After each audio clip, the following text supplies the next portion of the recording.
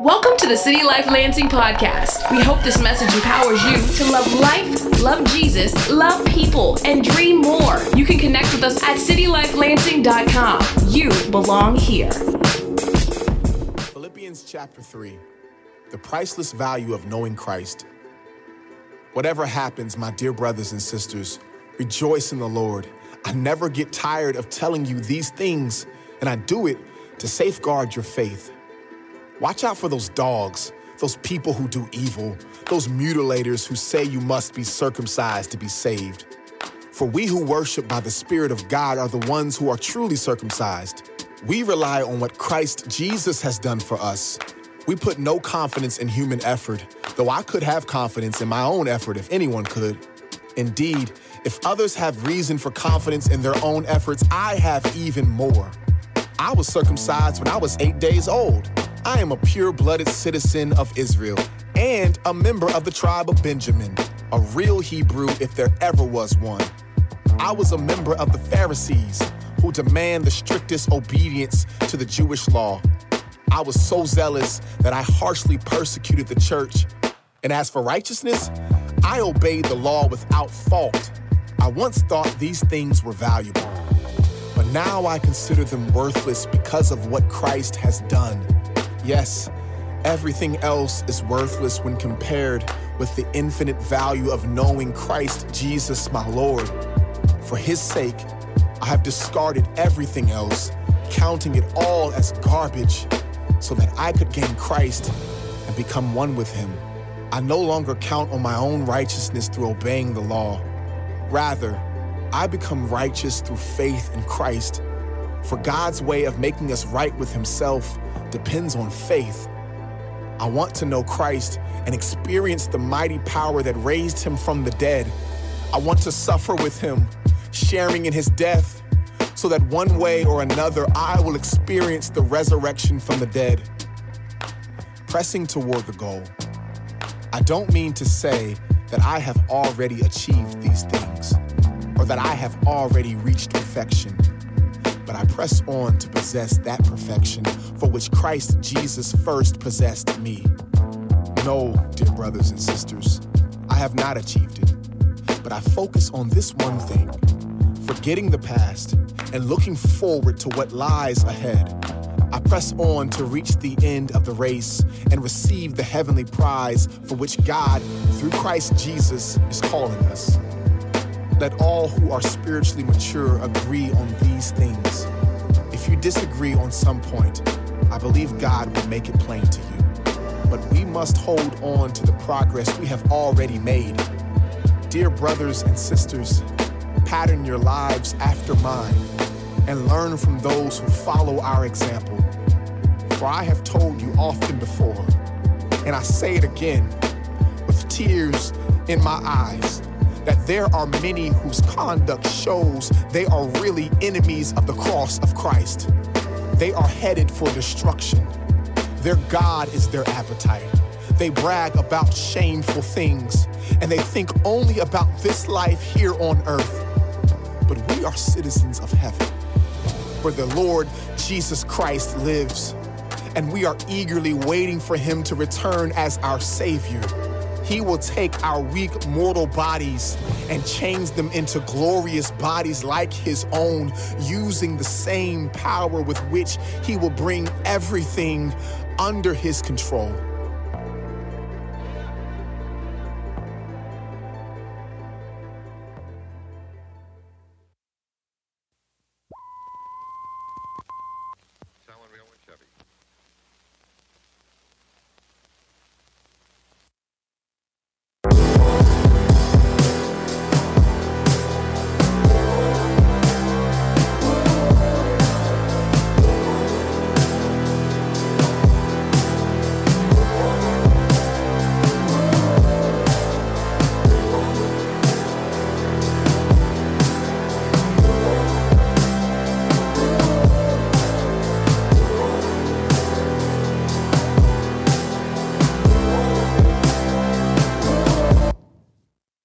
Good morning, everybody.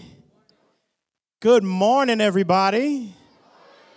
That's what I like. I like when you talk to me. How's everybody doing? Excellent, excellent. We're in the book of Philippians.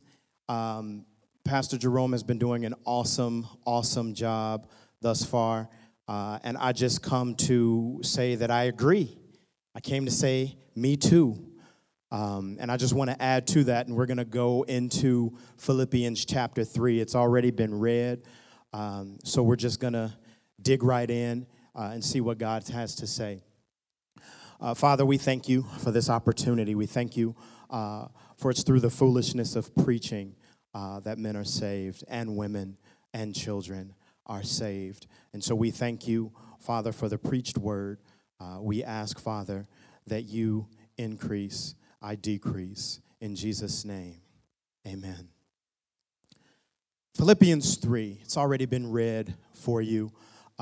As we know, it is authored by Paul with an overarching message of joy for the purpose of instilling Christ's mindset of servanthood. And so the authorship is attributed to Paul, even though in chapter 1, verse 1, there is mention of both Paul and Timothy. The use of the first person I throughout the letter clearly indicates the singular authorship through Paul. The overarching message of the entire book is joy. Paul's desire is for the people of God to live in the joy of the Lord and his kingdom rather than reacting to circumstances. This joy consists of internal stability in the midst of or in spite of external circumstances. Paul was uniquely qualified to teach on this subject because he wrote the book from a jail cell.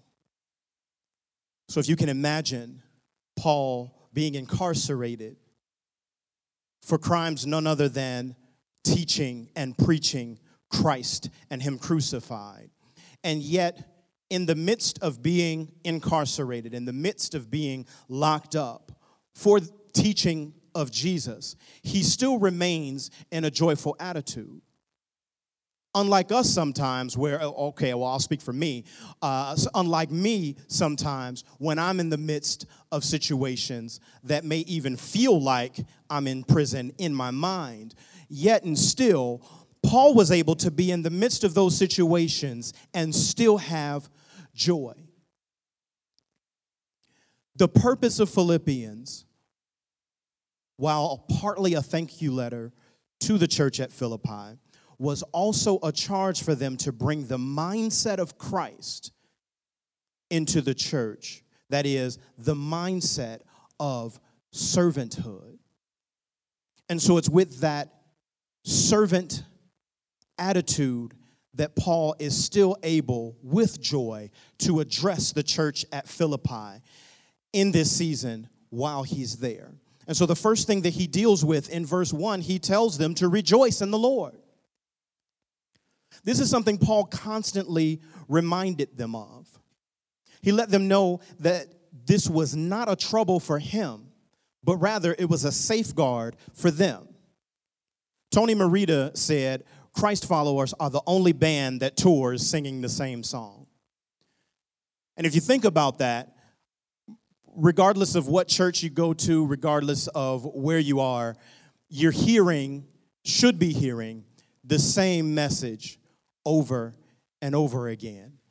The gospel being preached, being sung, you should be hearing that same thing, that same message, regardless of the messenger, but that same message is being preached. That same message is repetitiously being fed to us. We can't be reminded enough to rejoice in Jesus even when things are bad. So when those situations or circumstances happen in your life, where do your roots grip? Do they grip on the solid rock, which is Christ our Lord? Or do they grip on things? Do they grip on your social or economic status?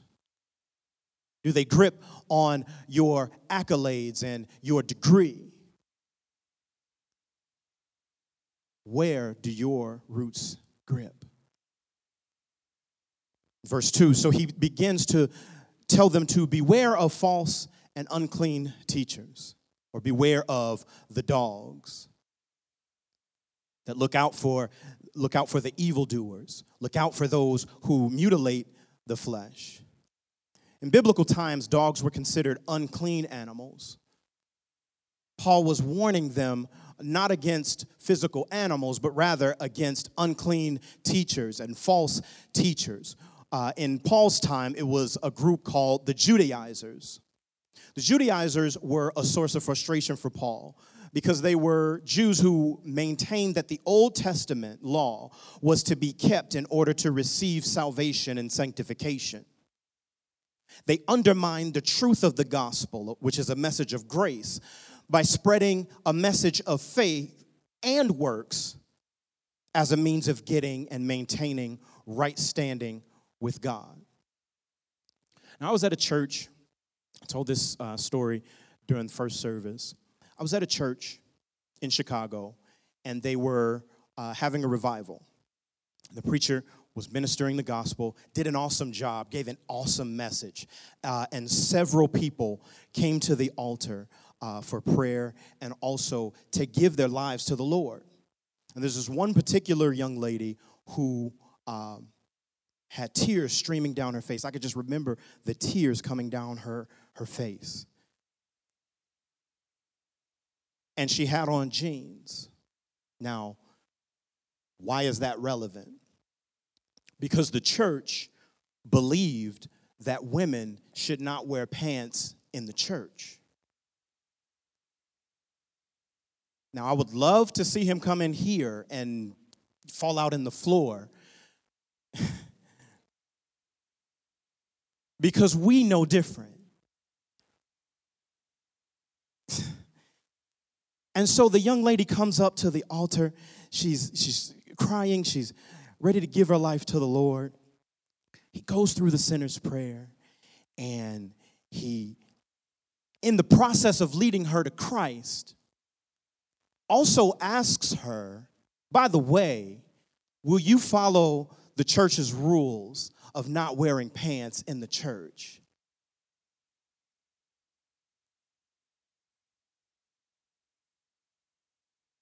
Now, I'm not the smartest person in the world, but I've looked through Scripture enough, and I didn't find where there was a prerequisite for salvation that required a certain wardrobe. Maybe in the Old Testament, right, the priests and the Levites, they came into the temple, they had their garments and all of those different things. But in my recollection, when Christ died on the cross, the veil of the temple rent in two. And so any system of theology that says our standing with God must be earned is a system to beware of. If there's a prerequisite that I need to dress a certain way or I need to look a certain way to maintain right standing with God, something is wrong because it goes against everything that we have learned in Scripture, which declares to us that while things like fellowshipping with the body of believers, studying God's word, praying, and giving are biblical things and they should be done, they do not earn us right standing with God. Salvation is a free gift. We are saved by grace through faith. And if you believe in your heart and confess with your mouth that Jesus is Lord, confess with him that God has raised him from the dead, you shall be saved according to Scripture. So there is no prerequisite no matter what you're wearing. And that's why we say all races, all faces, you belong here. You can come here because there is no prerequisite for your right standing with God. Religion, in fact, sometimes can weigh us down because it never tells us we've done enough. It doesn't allow for such an end. The law as given to Moses was not designed to bring the children of Israel to right standing, but to bring them to the end of themselves and a dependency on God for their right standing. The law was never designed to bring them into right standing. The law was never designed to do what Christ did. What it does is it points to Christ and it gives them a roadmap to say, listen, wretched man that I am, who shall save me from this body of man? But thanks be unto God for Christ Jesus our Lord, who was able on the cross to do away with and fulfill the law so that we could live in grace.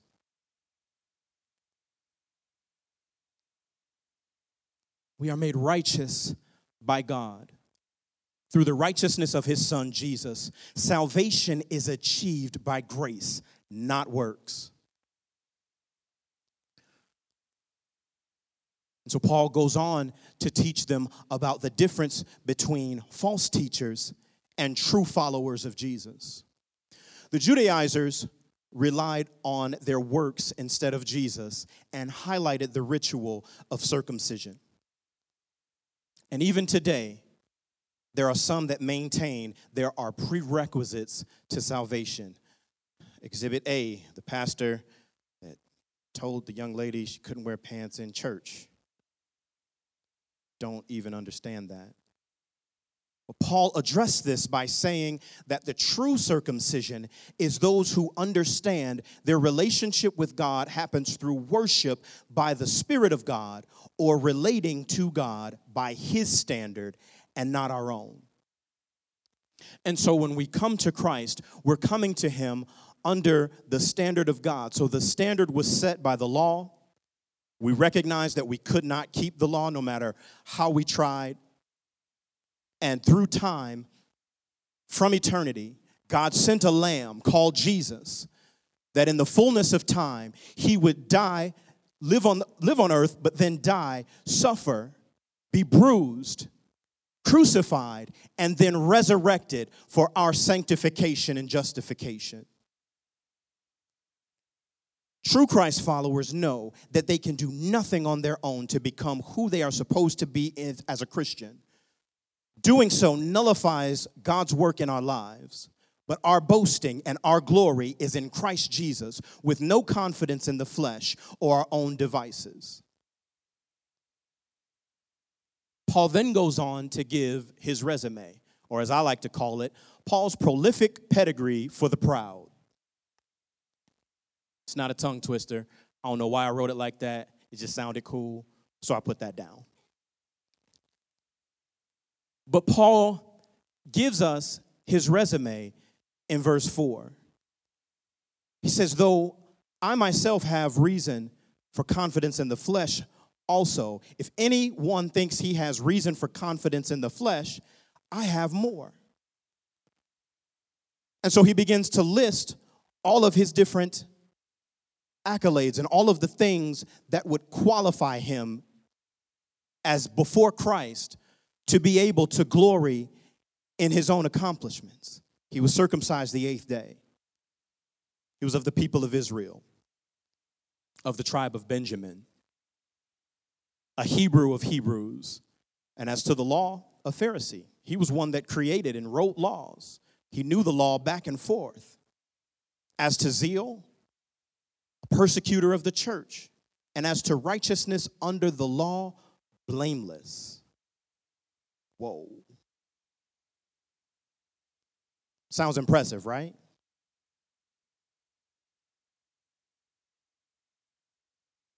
If we place our confidence in anything but Christ, we will find it challenging, even impossible, to rejoice in times of trouble.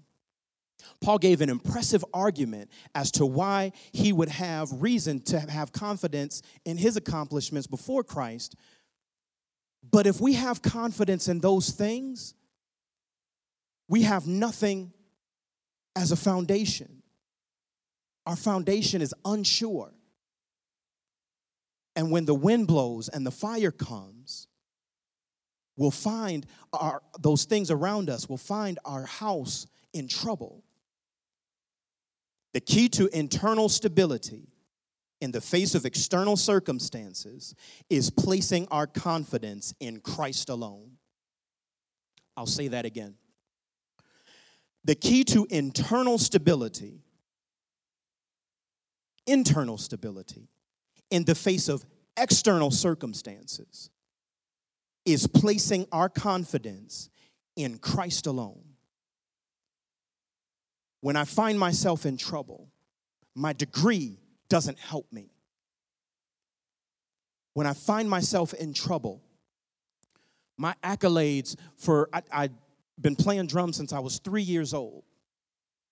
Got in drum lessons, played in high school, won all kinds of awards. My wife, as a witness, we were in high school together, and we were in band together. We've traveled to Florida for competitions, and we've done so many different things. I got an award when I was there. I won a Grammy competition at DePaul University and won a set of cymbals for my school, got a box of sticks, got trophies, got all of these accolades, and none of them matter if I don't know Christ.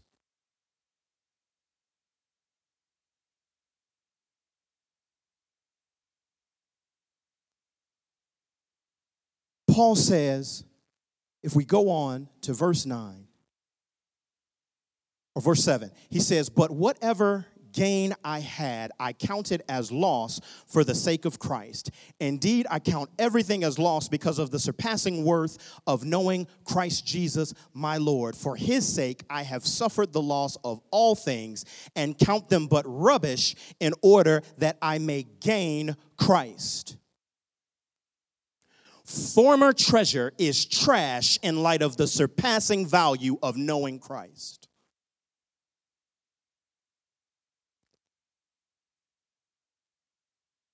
And he's not just talking about the bad things.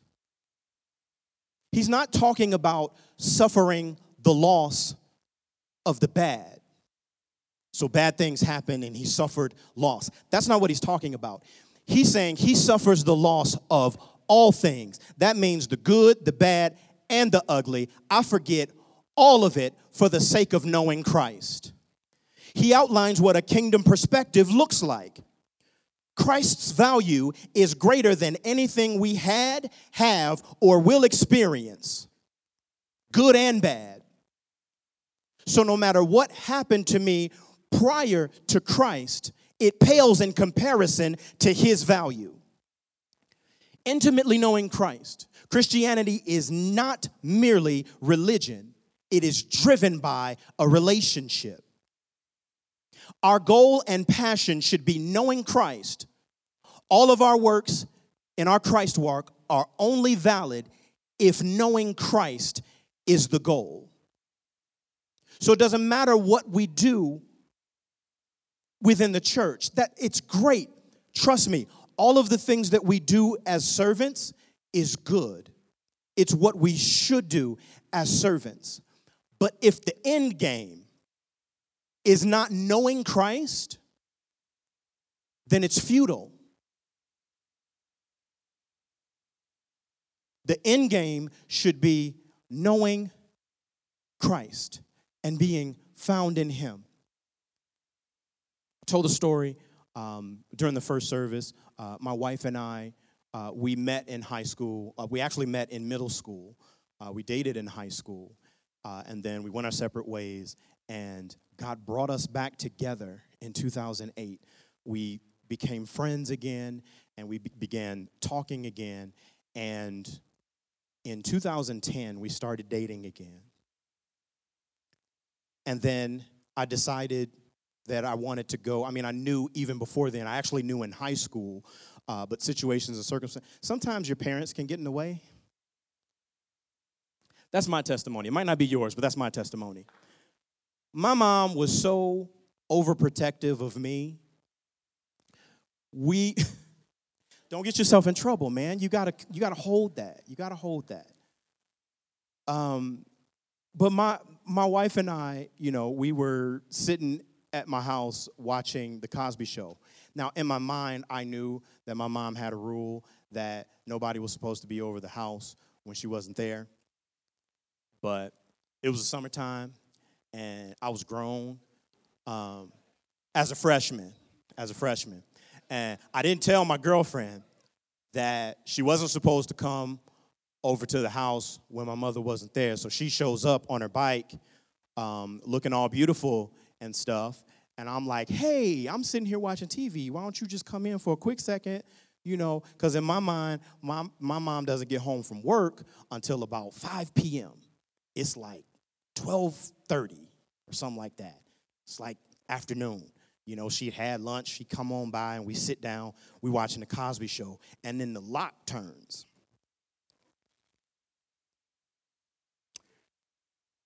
You get that frog in your throat. You can't swallow. Yeah, that happened. But suffice it to say, you know, I had a part in that as well. But I said all of that to say that over time, God brought us back together. And I knew that I wanted more than just a surface relationship with her. She's special. She's beautiful. Very beautiful. She's multi-talented, plays different instruments. I know y'all have seen her up here. It's like, oh, this week she got the flute. Oh, this week she's got a saxophone. Oh, wait, she's singing. Okay. Oh, she's rapping. Oh, wait. Oh, today she's got a guitar with her. Oh, okay. All right. Yeah. And so I saw all of these things, and I wanted a deeper relationship with her. And so I decided to put a ring on it because I wanted to take the relationship further. What am I saying? That is the long-winded way of saying that our goal and our passion should be to know him.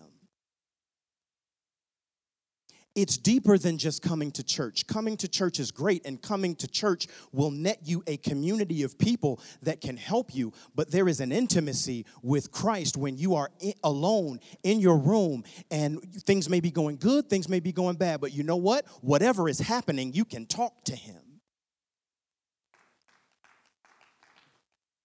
Through prayer, you can talk to him. And in talking to him, it's through those communications over the phone and via email and via text message when that became available. We were able to talk and we were able to communicate, and our relationship was able to grow. So it is in the spirit. If you don't talk to God, how can the relationship develop? If we don't spend time in his word, how can the relationship develop? And so Paul addresses, though he thanked them for their spiritual gifts and being monetarily a blessing to him for his ministry, he did want to tell them, listen, you have to have this mind. Let this mind be in you, which was also in Christ Jesus. Intimately knowing Christ means also being acquainted with suffering. Things won't be perfect. I know that, some people tell you that giving your life to Christ was, it was great and it was a bed of roses. And that might be their testimony. That might be what they needed to go through. But that wasn't mine. Giving my life to Christ, especially at the age that I did, at 16 years old, in high school, where that wasn't the norm, it might look like being uncomfortable. It might look like losing some friends. But I count all things, the good, the bad, and the ugly, as rubbish, dung, the stuff that goes into the toilet. I count it as that. Like, they were real nice with this translation, but the real translation of that word is that stuff. I count it as that for the excellency of knowing Christ. He goes on to say, verse 12, I got to hurry along here. Verse 12, not that I have already attained this or am already perfect, but I press on to make it my own because Christ Jesus has made me his own. I'm so glad that he included this. Because some people may see people on a platform. You might see Pastor Jerome or pastors at other churches or people that have been in the faith for a long time, and you might see them and think that they've got it all together. And Paul clues them in on a little secret. I've been traveling all around this area preaching Christ, and I've not already attained it. I know him, but there is more to know. They call it the manifold wisdom of God. Manifold, manyfold. So if you take a piece of paper and you fold it all the way down to a little bitty piece, when you open it up, there's levels, or there's different pockets. And just when you think you've got it, you open up another fold. And just when you think you've got it, you open up another fold. And just when you think you've got it, you open up another fold. To say that there is deeper, even if you are a teacher or you are a babe in Christ, there is more to the relationship than what is now. And if you keep living and you keep going, you can reach full maturity. Not every leader has made it. Paul makes it clear. Not as though I've already attained it or I'm already perfect, but I press on to make it mine because Christ has made me his. God has taken hold of us for a purpose. He grabbed us for a purpose. We came to a saving knowledge of Christ for a purpose. And that purpose then becomes the catalyst, then becomes the focal point, the prize for which we press towards. Paul is not satisfied with where he is. His holy discontent brings him to a resolution to forget what is behind him and reach to what is ahead of him.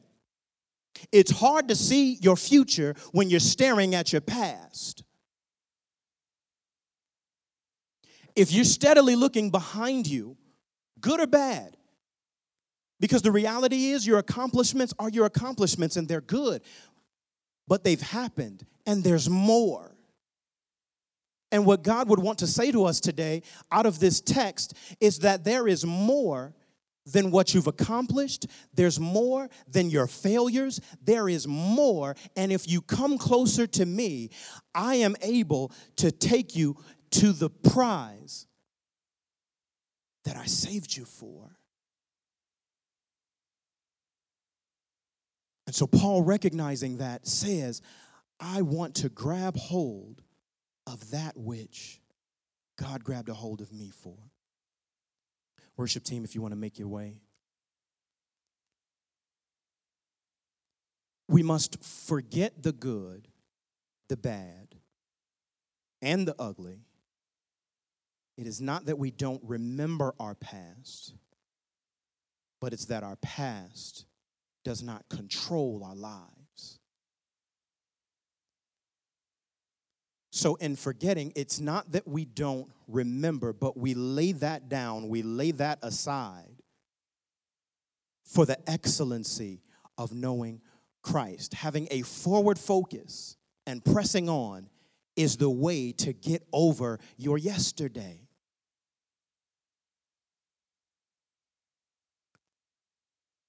In the first service, I said, I've never seen a hearse with a U-Haul behind it.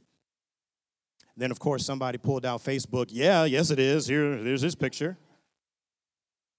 Like, okay, anything else you want to add? But the reality is, you can pull it behind the hearse. But once they lower your body down, even if they put all that stuff with you, it's just going to sit there and rot. If it's biodegradable, maybe it'll biodegrade.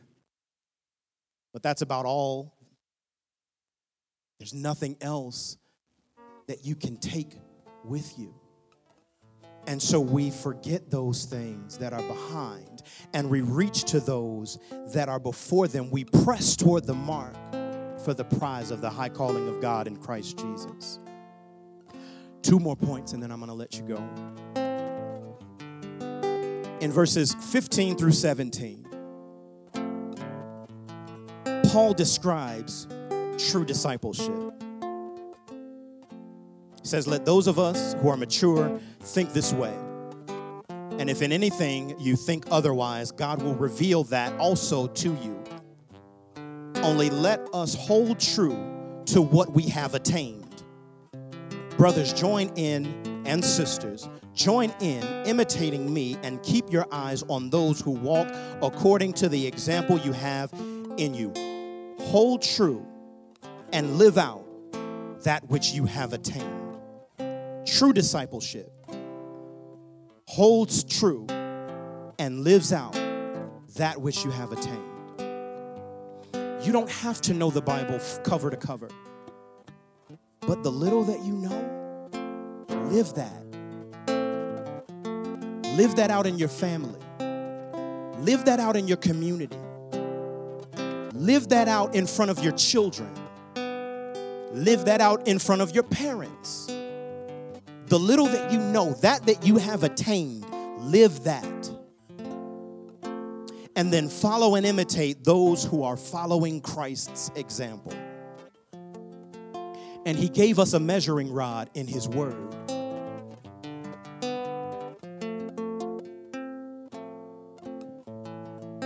The last thing,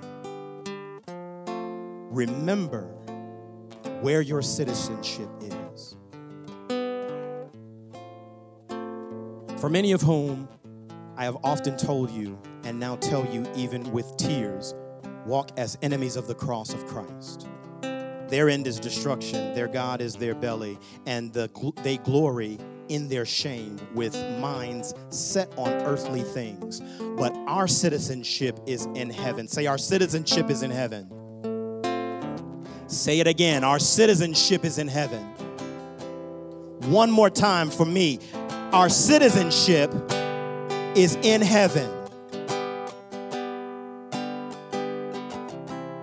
And from it, we await a Savior, the Lord Jesus Christ, who will transform our lowly body to be like his glorious body by the power that enables him even to subject all things to himself. Paul didn't want their earthly experience to cloud their heavenly citizenship. I would say to you, don't let your earthly experience cloud your heavenly citizenship. We are ambassadors. You know what an ambassador is. Our citizenship is not here, but our citizenship is with Christ in heaven. We are to focus on the returning King and his kingdom and not this world and its lesser kingdoms. Stand with me. That's Philippians 3. And there may be someone here who is wanting to know Christ more. Would you please come? We want to pray with you. Worship team is going to sing a little bit of this song. And we're going to pray and dismiss. But I want you to come. If you're here and if you're wanting a deeper relationship with Christ, we want to pray with you. Worship team.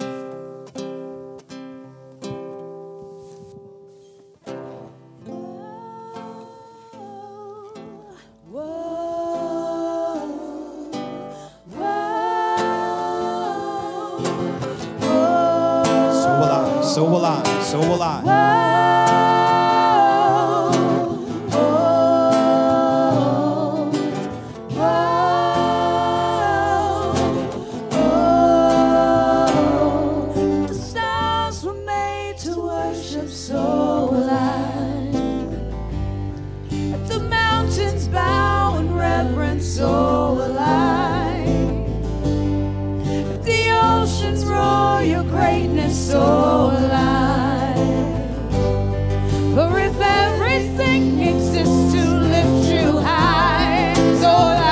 Still come. You can still come.